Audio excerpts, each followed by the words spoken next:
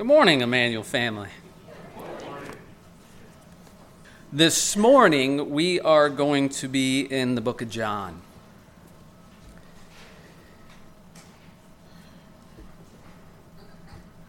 And I will admit, this is also what we are studying through in second service.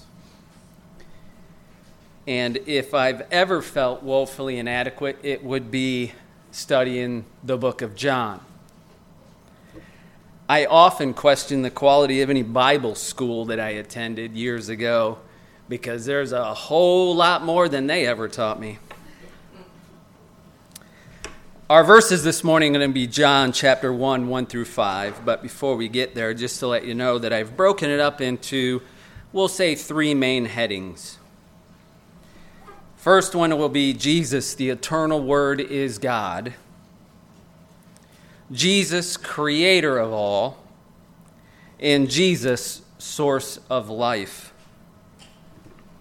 Before we begin, though, a little bit of an introduction might be helpful. I think we're in second service. We are in John 1, 42 to 51, 11 weeks later, and I probably have 30 plus pages of notes already. And I had at least two of the first were just in the introduction. So I didn't want all those notes to go to waste. One of the things that I had came across is a quote that is often generally attributed to Augustine. And that is the idea that John's gospel is deep enough for an elephant to swim and shallow enough for a child not to drown. We talked about that a little bit weeks and weeks ago when we started the introduction in John, as we're studying through that. And I will admit that this has been my challenge throughout these weeks. The idea of its simplicity and the idea of its complexity. Simply complex. It gets challenging. And I love analogies. I make analogies up at work all the time. Between dad jokes and analogies, those are my things. So I came up for an analogy for the book of John. And here it is. I'm not saying it's a good one. We've all seen those news stories, right? With flooded streets, right? The kids are out playing in ankle-deep water. You know, the parents, and you see the crazy people with the cars driving the little, towing somebody behind in a sled, right? And so that's the shallowness. That's the simplicity of it. But then you get the guy that's walking along and he's standing on the curb and he goes to jump into the water only to find that he has landed in the water waist or potentially neck deep. Whichever it is, who knows? Right? And so that's the book of John in many occasions. You can go through in the simplicity of a lot of the things that then find yourself, and this was even for John 1, 1 through 5 that I taught weeks ago, I spent probably another 14 hours just getting ready to stand before you because I wasn't comfortable with it. So that's what we're going to do. We're going to dig into John 1, 1 through 5 with that background. But I want to present this using a few commentaries to help me along, Kostenberger, Carson, a couple others. I did pull Kostenberger's quote, though, out of his commentary in regards to the introduction of John. And he says, John's gospel, together with the book of Romans, may well be considered the enduring twin towers of New Testament theology, soaring, to change metaphors, as an eagle over more pedestrian depictions of the life of Christ. Very possibly written by John the Apostle as the culmination of his long life and ministry, critical and postmodern objections to the gospel's apostolic authorship notwithstanding. He said that. The gospel penetrates more deeply into the mystery of God's revelation in his Son than the other canonical gospels, and perhaps more deeply than any other biblical book. From the majestic prologue to the probing epilogue, the evangelist's words are as carefully chosen as they must be thoroughly pondered by every reader of his magnificent work. I like that. I really quite liked his statement on that. In fact, I was telling our second service, our small group of folks that attend second service, that the Apostle Paul had historically always been my favorite apostle, right? Just always the case. But boy, as I started digging into John, his brilliance has sucked me into a respect for John. Clearly not over Christ, but I have a newfound respect for the Apostle John. And so there is more introductory that we could do and that we could address. We could review through the evidence within the gospel that supports the Apostle John, the disciple whom Jesus loved, as author. We could review various scriptures throughout John that support the idea of a broader audience of Jews, but certainly the gospel is not without an understanding of the Greco-Roman audience that he was also writing to.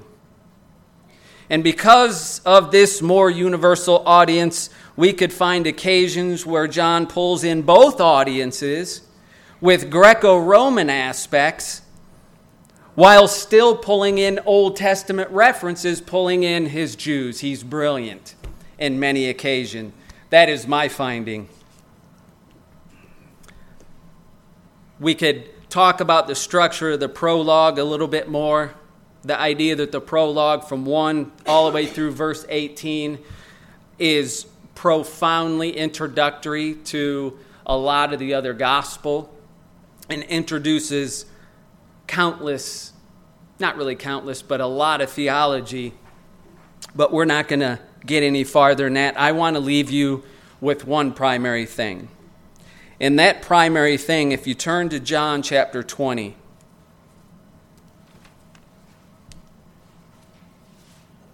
verses 30 and 31, this is the backdrop that I think in many occasions help us as we read through the Gospel of John to use this as the backdrop of why things are the way they are in the book of John.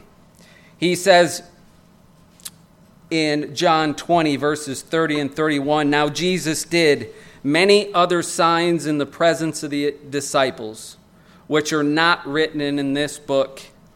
But these are written so that you may believe that Jesus is the Christ, the Son of God, and that by believing you may have life in his name." And I don't doubt it that there's so much more that Christ did that are not in there. You see in the entire book of John about 11 miracles, give or take, right? But the entire book written so that you may believe that Jesus is the Christ, the Son of God, and have life in his name. Albeit that is the stated purpose of the book, being an evangelistic one. I made a word up. The theological richness and depth of the gospel serves greatly as both evangelical and as a source of spiritual growth in Christ Jesus to those who come to this book the first time or again and again as one already saved. So let us dive in this morning to our text. I never practice in a mirror, so I don't know how long this will take. It could be brief or it could be long. And I don't mean that to threaten you, but I've got quite a few pages of notes. And it's just sometimes I never know. I think the Christmas one, I had like 9 pages of notes and we moved pretty good. So it sort of depends on what the good Lord does.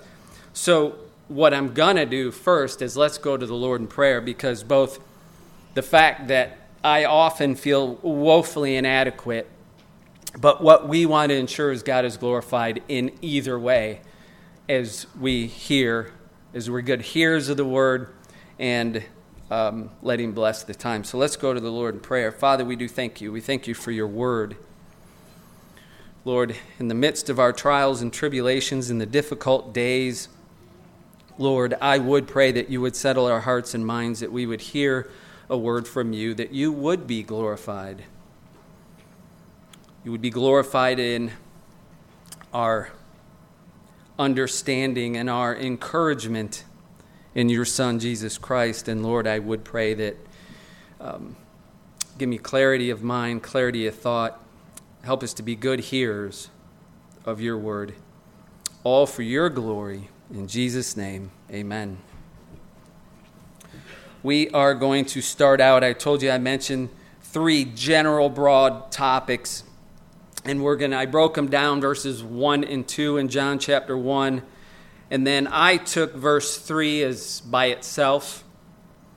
That is the way I took it. You can go to different places, and 3 and 4 sometimes gets pulled in together. I stood verse 3 by itself, and then I'm going to take us home with verses 4 and 5.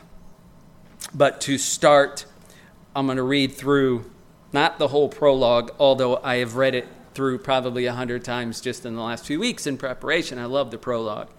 But we're reading 1 through 5. In the beginning was the Word, and the Word was with God, and the Word was God. He was in the beginning with God.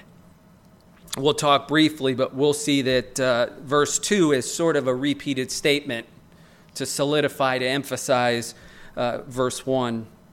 All things were made through him, and without him was not anything made that was made. In him was life, and the life was the light of men. The light shines in the darkness, and the darkness has not overcome it. We're going to also see how I believe there was a shift in verse 4, and we'll talk through that once we get there.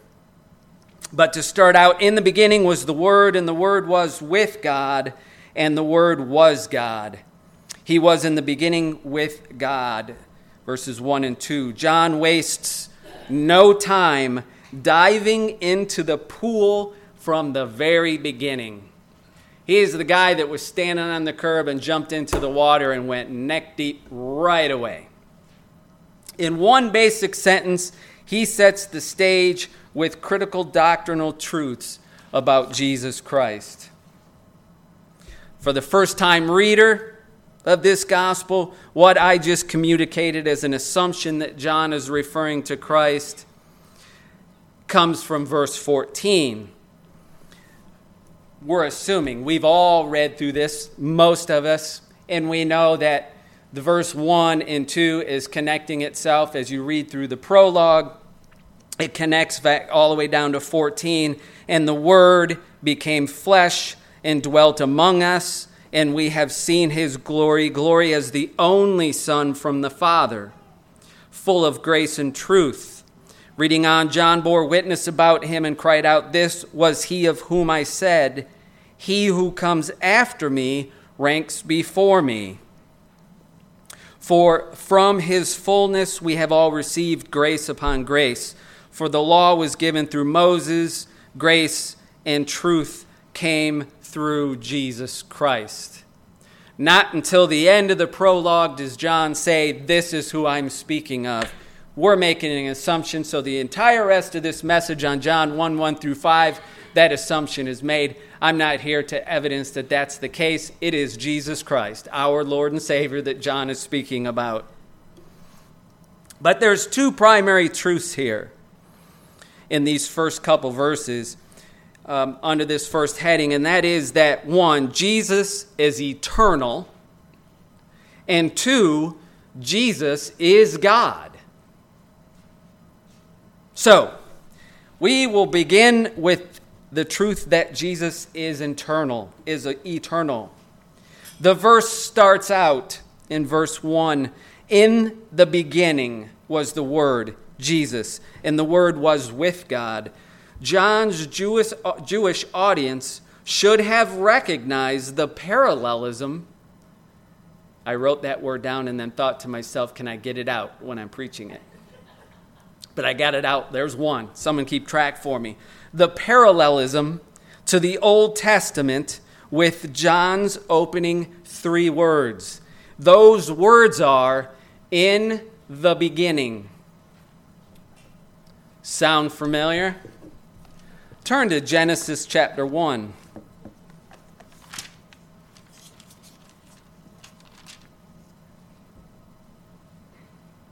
The very beginning of creation.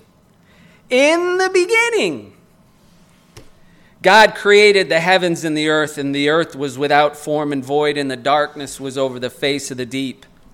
And the Spirit of God was hovering over the face of the waters. The parallelism, there's one out. I'm 1 for 1. The parallelism to the creation account in Genesis brings us back to the time when the universe, or space, time, and matter as we understand it now, was not existent yet. In the beginning. So when we start out in Genesis, in the beginning, and then John begins in his gospel, in the beginning was the Word. What he's saying is, in the beginning, at the time of creation, Jesus was there. And it says, in the beginning was the Word, and the Word was God, and the Word was with God. Not at the point that creation was made, but at the point that creation began. Jesus was there. And so if God and Jesus were there at the point of creation of the idea of space, time, and matter as we understand it and see it today in the form of the universe, they are not created and are eternal. In the beginning, God created the heavens and earth. In John's gospel, instead of in the beginning, God created, we encounter in the beginning was the Word. So the idea of in the beginning, God created. So now we see John, in the beginning was the Word being Christ. So at that point, Jesus was already in existence. To them it conveyed, in the beginning was the Word. So prior to creation, the Word existed. Prior to the Word manifesting in the flesh, as we see in verse 14, he existed prior to creation. And to exist prior to creation, he would have had to have existed apart from creation. He was not created, but always had existed through eternity past. For most probably sitting here, you're probably thinking, yep, we know this.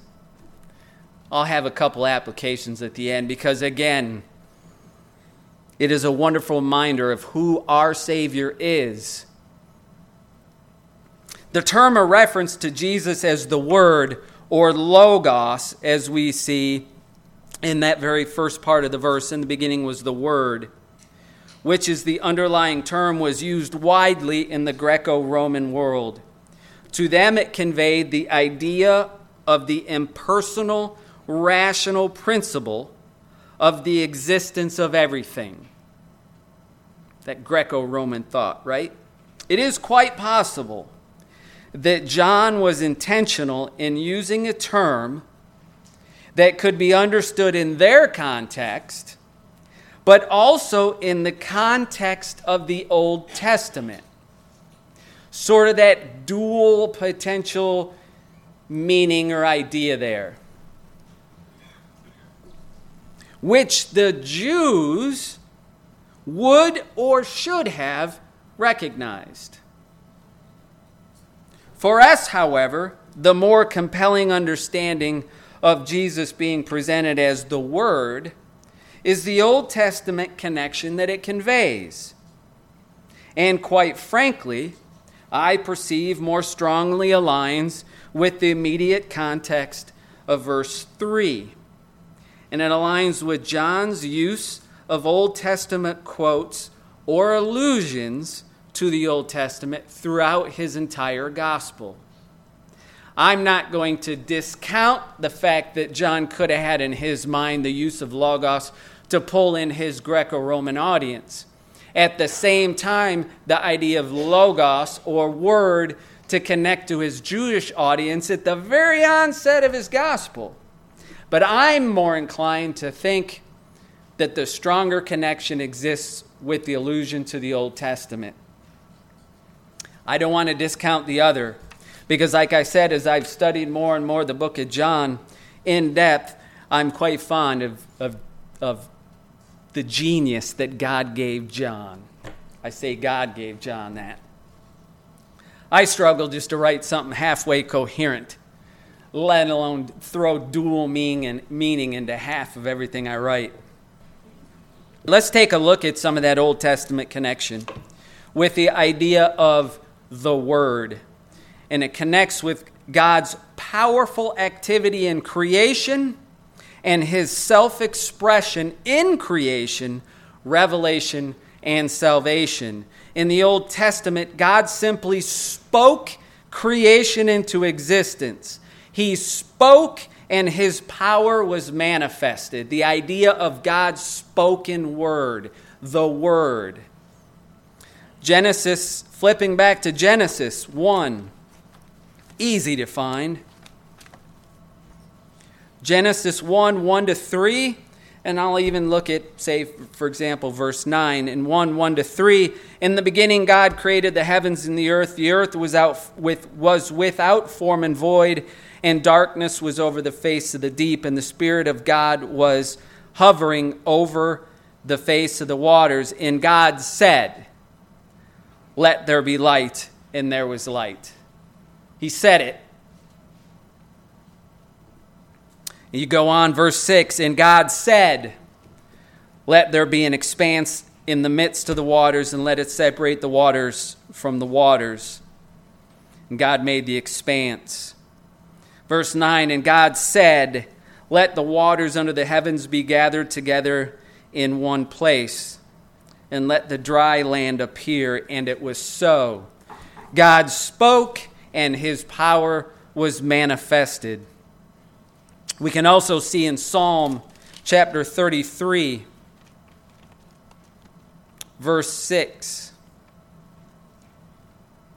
Psalm 33, verse 6.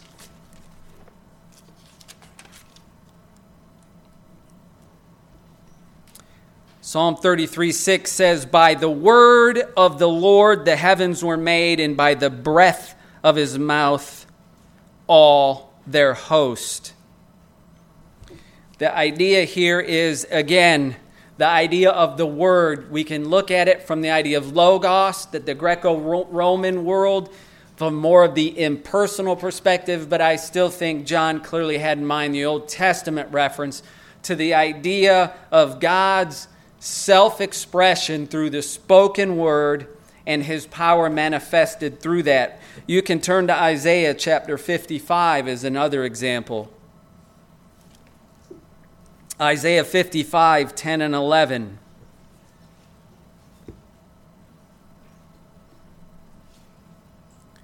"For as the rain and the snow come down from heaven and do not return there, but water the earth, making it bring forth and sprout, giving seed to the sower and bread to the eater, so shall my word be that goes out from my mouth.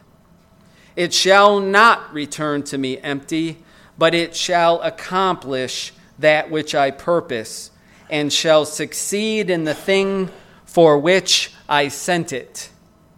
MacArthur says of this, "As the rain and the snow cannot fail to nourish the earth, so God's word of promise cannot fail to bring his people into the richness and fullness of eternal life.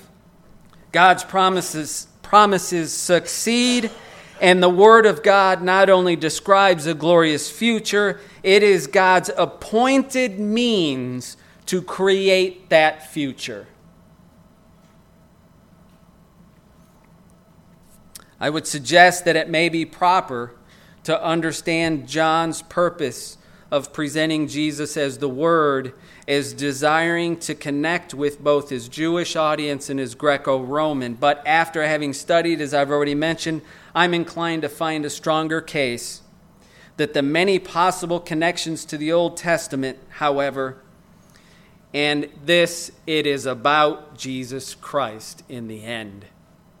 Whether he was connecting with the Greco-Romans or he was connecting the Old Testament, it's about Jesus. If we flip to John chapter 17, 17:5.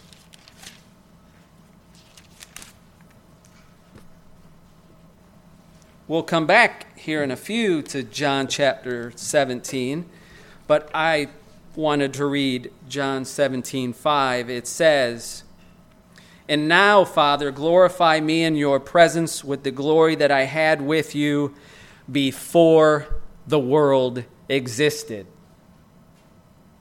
So this idea of Jesus being eternal is the idea that Jesus shared his glory with the Father before the world existed. Evidencing that Jesus is eternal was there before creation started, before the world existed. And this idea that the eternal Word is the self-expression of the power and the salvation and the glory of the Lord Jesus. John uses the Word to describe Jesus Christ. Jesus was in the beginning, existing prior to creation, and he was with God. But this verse presents a second critical truth, and that is that Jesus is God. John presents us with the first look into the doctrine of the Trinity. It was not enough for John to say that the eternal pre-existent Word was with God, as he was, but that he was also God. We start right out. In the beginning was the Word, and the Word was with God, and the Word was God. John starts out waist deep right from the very beginning, like no other gospel. What the other gospels potentially take their entire time to the end to get to, and some not even in their entirety, John addresses in the very first couple verses of the book of John. Jesus is God. Of all the Gospels, John is most direct and forthcoming with presenting Jesus as God and setting the stage early for the divinity of Christ. The Word, who has always existed, was God and was with God. The one true God consists of more than one person. That truth is revealed here and has always existed in distinct relationship with the Father. Going back to John 17, grabbing a little bit more of that verse, starting back at verse 1. When Jesus had spoken these words, he lifted up his eyes to heaven and said, "Father, the hour has come. Glorify your Son, that the Son may glorify you, since you have given him authority over all flesh to give eternal life to all whom you have given him. And this is eternal life, that they know you, the only true God, and Jesus Christ, whom you have sent. I glorified you on earth, having accomplished the work that you gave me to do. And now, Father, glorify me in your own presence with the glory that I had with you before the world existed." It's important that I read that because I want to make this connection. Jesus' statement in verse 17:1, glorify your Son, is a claim to deity as God. And is stated in Isaiah 42:8. Anybody's writing it down, don't want to take the time necessarily to be brief. Isaiah 42:8, it says, I am the Lord, that is my name. My glory I give to no other, nor my praise to carved idols. So here we have in John chapter 17, Jesus say, return the glory to me that I had with you before the world existed. We see scriptural evidence that says God gives his glory to no other. We also see that in Isaiah 48, verses 9 to 11. Isaiah 48, 9 through 11. For my name's sake, I defer my anger. For the sake of my praise, I restrain it for you, that I may not cut you off. Behold, I have refined you. I am not as silver. I have tried you in the furnace of affliction. For my own sake I do it. For how should my name be profaned? My glory I will not give to another. So here we have the Lord saying he will not give his glory to another. And Jesus in John chapter 17 saying, return the glory that exists that I had with you and the Father before the world existed. It's Jesus' claim to deity as God. We see the idea of the Trinity.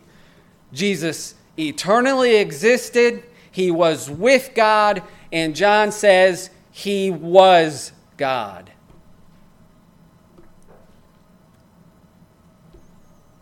The Christ of the Gospels, oftentimes when we read the Christ of the Gospels, how often do we lose sight when we read the story of the gospel of the various trials and tribulations of things with Jesus? Do we lose sight that our Savior that came down and dwelt among us, took on flesh and died on the cross, is the very Savior that is God? It's easy to read through the various Gospels and sometimes lose sight of the fact that it's God incarnate. John chapter 1 verse 14, Emmanuel, God with us. We read these stories of Jesus and the miraculous things he did. And how often on a daily basis do we lose sight of the fact that Jesus is God? Full authority on heaven and earth. But it becomes a greater reminder as we move into our second main heading. And I'm pulling that from John chapter 1 verse 3. John chapter 1 verse 3 says, all things were made through him, and without him was not anything made that was made. After asserting that Jesus is God and that he was eternally pre-existent in the Godhead with the Father, a further truth is presented by John that evidences Jesus' divinity in action. Important to understand that this verse is asserting that everything that was made through Jesus. And John is not the only place in Scripture we can find this truth. 1 Corinthians chapter 8, verses 4 and 6. 1 Corinthians 8, 4 to 6. Therefore, as to the eating of food offered to idols, we know that an idol has no real existence, and that there is no God but one. For although there may be so-called gods in heaven or on earth, as indeed there are as many gods and many lords, small g, small l, Yet for us there is one God, the Father, from whom are all things and for whom we exist, in the one Lord Jesus Christ, through whom are all things and through whom we exist. Moving on to Colossians chapter 1, verses 15 to 17. Colossians 1, 15 to 17.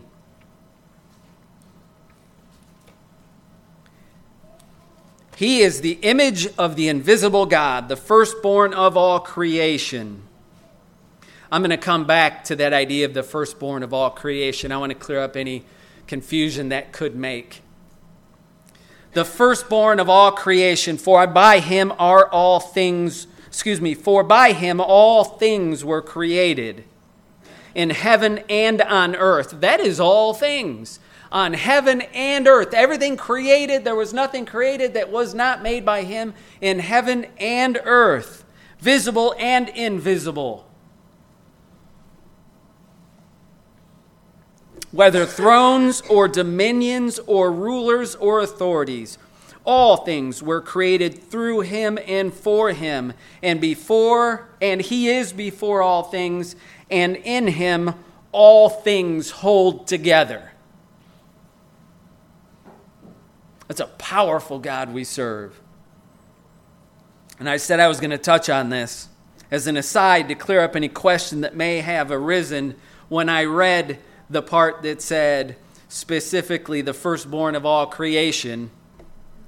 In this verse, the reference to the firstborn of all creation cannot and should not be taken to mean the physical idea of Christ being created. Think back, and we won't dig too deep, just briefly, think back to the Old Testament traditions. It was the firstborn son that was to be the heir of the father's inheritance. And so, this is how we should understand Colossians here. We see that idea more clearly in Hebrews.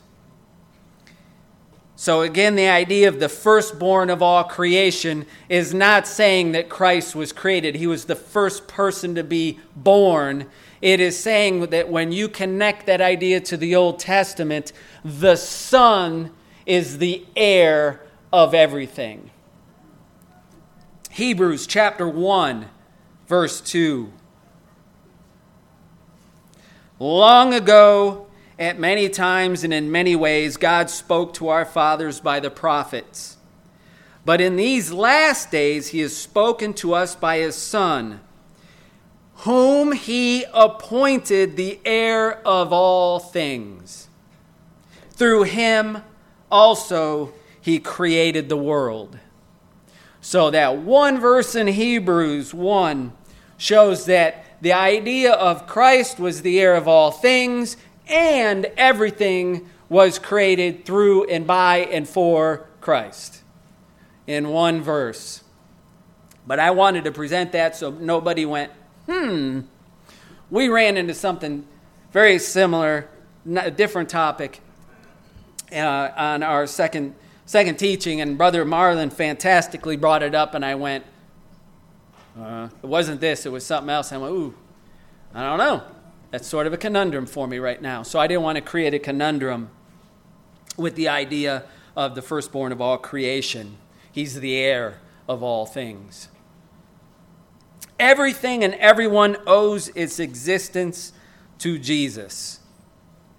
John's restatement of the negative in verse 3, again, the restatement, the negative, he says, all things were made through him. There's the positive. And without him was not anything made that was made. I wonder how many times I've done that as a parent. You state the positive, then you state it in the negative. But the idea is this serves to emphasize strongly that there is nothing apart from God that Christ did not create and does not sustain by the word of his power, according to Hebrews 1. So Jesus is eternal, and Jesus is God, and Jesus is creator of all. Jesus Christ, the second person of the Trinity, is the immutable, unchangeable, founder of the heavens and earth, by whose hands all things were created and whose years will have no end. There is therefore no argument about the superiority of Jesus Christ, for he is not only superior to angels, but he is superior to all things, whether in heaven, on earth, or under the earth. He is God, and they are his servants. He is the creator, and they are his creatures. We are his creatures. He is infinite, and we are finite. He has no beginning and no end. We have a beginning and, Lord willing, no end with him. When one considers that Jesus Christ came in the flesh, dwelt among us, was tempted as we are, yet was without sin, and that he can empathize with our struggles. He died on the cross as a ransom for his own, and that he is also the very one that gave us life, our Creator and our Redeemer. Such a full-rounded understanding such as this of who Jesus was should humble us, shouldn't it? He was just not a man created to come and pay the price for our sin. He is God, self-existent, self-reliant, the creator of all things, heaven and earth, who, according to verse 14, dwelt among us in flesh. And how many times do we lose sight of that when we read the stories of Jesus Christ, our Savior, that he is God? It's going to bring us to our last main topic. Jesus, the source of life. We saw earlier how John paralleled the opening of his prologue with the opening of Genesis creation story with "in the beginning." Well, we see a few more references consistent with the opening creation story account. I believe John uses these parallels to introduce some terms that he will further progress throughout the Gospel of John. John, where we are right now, John 1, verses 4 and 5, says, "In him was life, and the life was the light of men. The light shines in the darkness, and the darkness has not overcome it." Jessica came into the office yesterday while I was working on this. She said, "Hey, how's it going?" I'm like, "I'll be for hours longer." She said, "What? I thought you had," basically she said, "I thought you had all these notes," and I do, and I got stuck. I was the guy that went from the curb and jumped into the water and found myself as I read neck deep. For some reason, even though we talked about it on Sunday weeks ago, I got stuck. This is where I got stuck. In him was life, and the life was the light of men. I got stuck there this time, even though I had notes. But I think I've settled. I'm internally, my conscience is feeling better as I dug into this greater. But we're going to do this first. We're going to unpack verse 4 a little bit. If verse 4 is a continuation of the truth that Jesus is the creator of physical life. Remember, we've talked about Jesus is the creator of all things physical. And the idea that in him was life, in the opening of 4, then I believe it can be challenging to understand the rest of 4. The rest of 4 says, "And the life was the light of men." I perceive we begin to see sort of a dual or secondary meaning or a shift presented that John will mature upon and throughout his gospel. I believe verse 4 is a shift. to more of a symbolic idea going forward. And so, why do I say that? Let's look at John chapter 3, verse 15.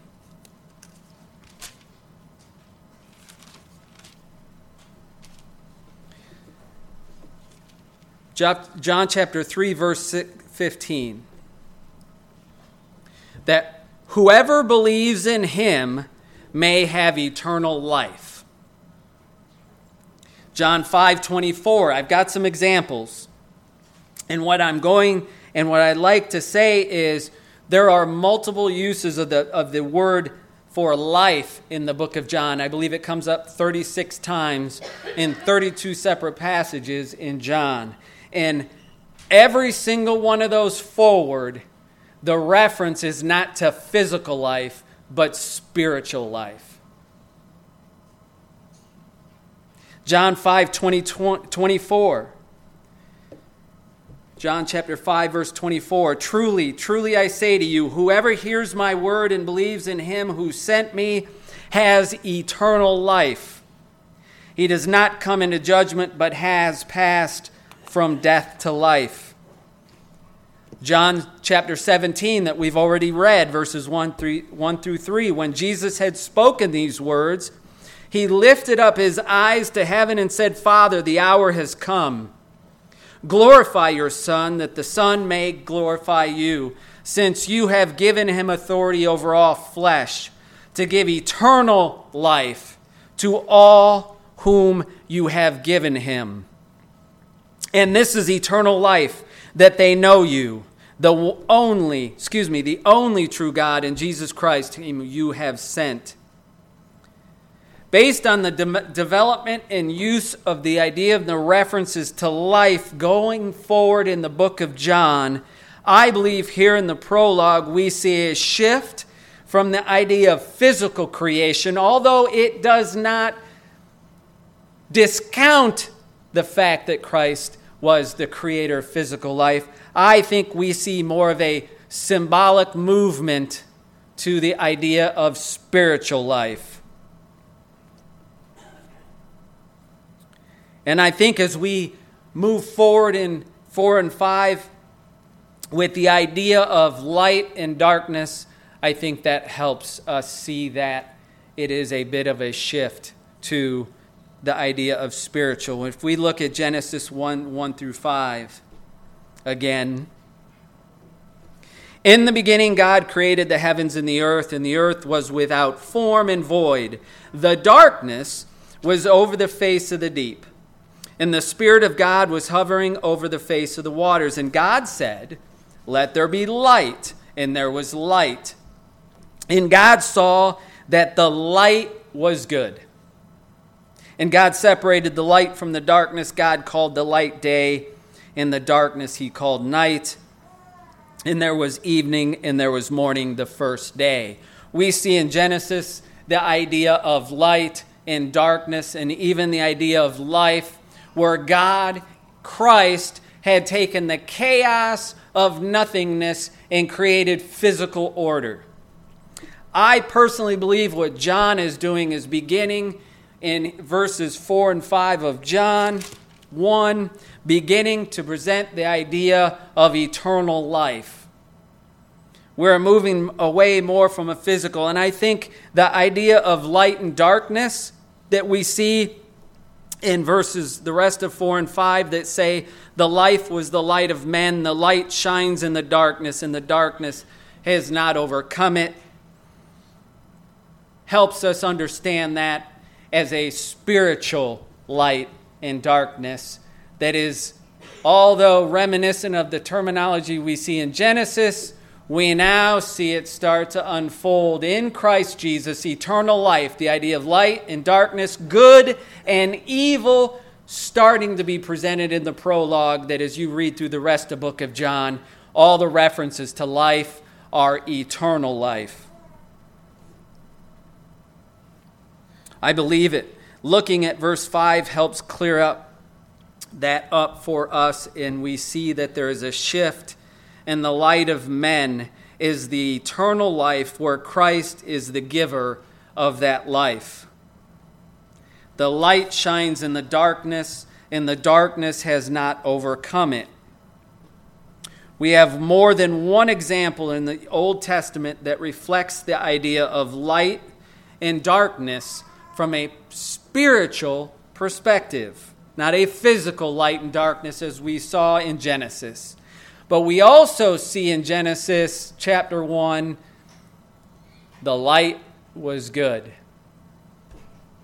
Isaiah chapter 9, verse 2.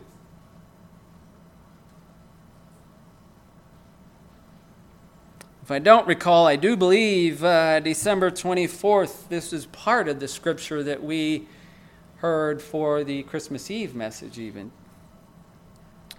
The people who walked in darkness. They're not in Alaska in December where it's dark. Clearly not a reference to walking in the dark. The people who walked in darkness have seen a great light. That is not a picture of people walking at night and then day breaks and there's the sun, the great light. This is a spiritual reference to where they were, disobedient to the Father, walking in their sin, and a prophecy of the coming Christ. Those who dwelt in a land of deep darkness, on them has light shone. We can also see in Isaiah 42, verses 6 and 7. I am the Lord. I have called you in righteousness. I will take you by the hand and keep you. I will give you as a covenant for the people, a light for the nations, to open the eyes that are blind, to bring out the prisoners from the dungeon. Is this really a physical dungeon? From the prison, those who sit in darkness. Here in these Old Testament verses, clearly, these refer to light and darkness from a spiritual sense. If you recall from a few weeks ago, like I said, Isaiah 9, the people were walking in sin. They were disobedient to God. They were in darkness. And the land they dwelled in was in darkness. And we find a prophecy regarding a coming Savior. We see the same idea in further developed in the book of John. For example, John 8:12.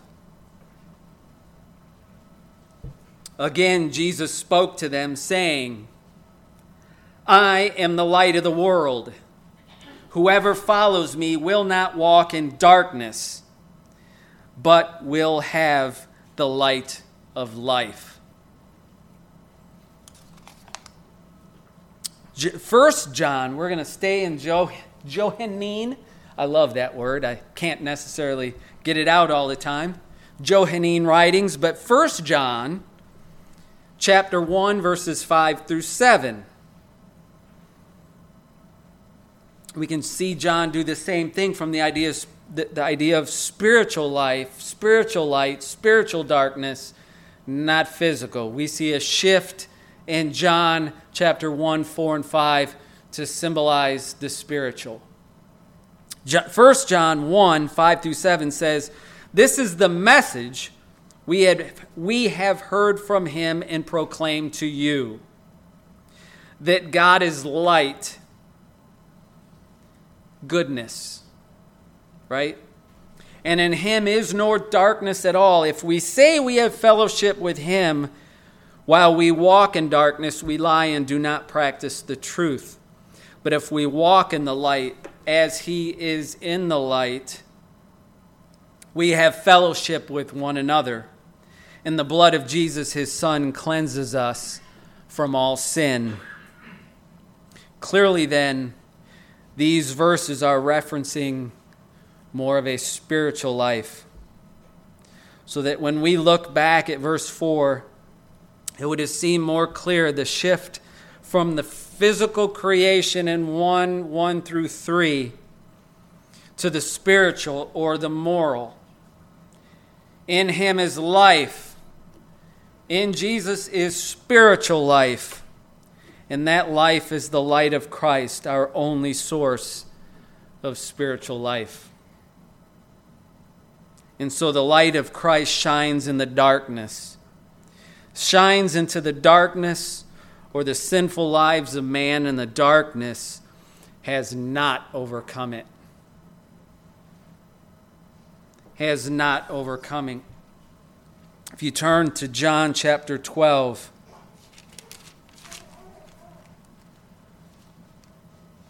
we see that exact same idea of darkness and the idea of overtaking or overcoming. For some of you, if you have New King James, the word I think there is understand or comprehend. I would suggest that whether it be understand or comprehend, either way, there's not a significant change in meaning, although I do prefer actually in this case ESV in the use of overcome, because I think John chapter 12 verses 35 and 36 we can see that. And so John 12, 35 and 36 says, "So Jesus said to them, 'The light is among you for a little while longer.'" Who is the light? Jesus Christ. "While you have the light, lest darkness overtake you. The one who walks in darkness does not know where he is going. While you have the light, believe in the light, that you may become sons of light." So that whole idea of darkness not overtaking is what we see here in the very beginning of John. In him was life, and the life was the light of men. The light shines in the darkness. The truth, the spiritual life, and the truth of Jesus Christ as eternal, as the Father, or as God, and as creator of all, shines in, and darkness does not overcome it.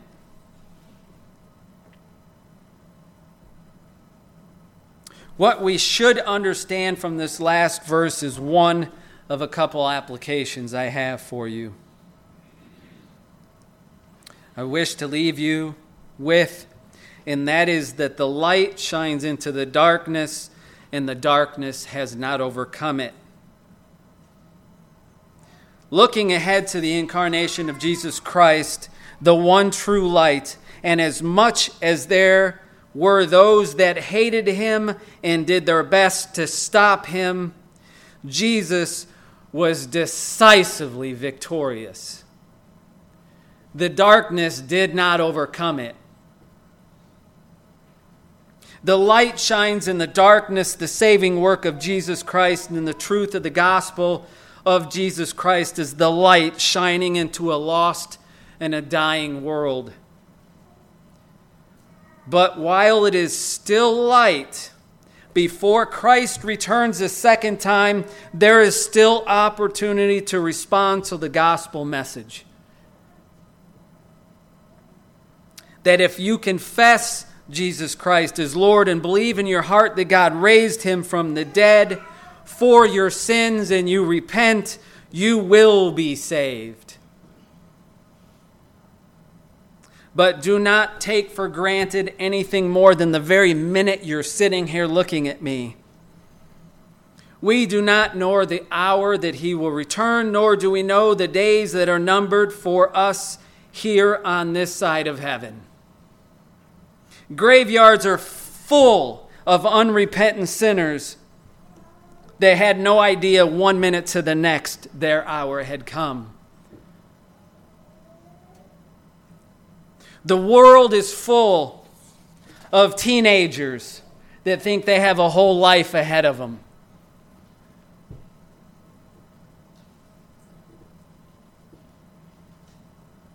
For those that have been born again believers and followers of Christ, I hope you will be reminded, as I was, that Jesus Christ, who lived a perfectly sinless life as fully man, was also fully God.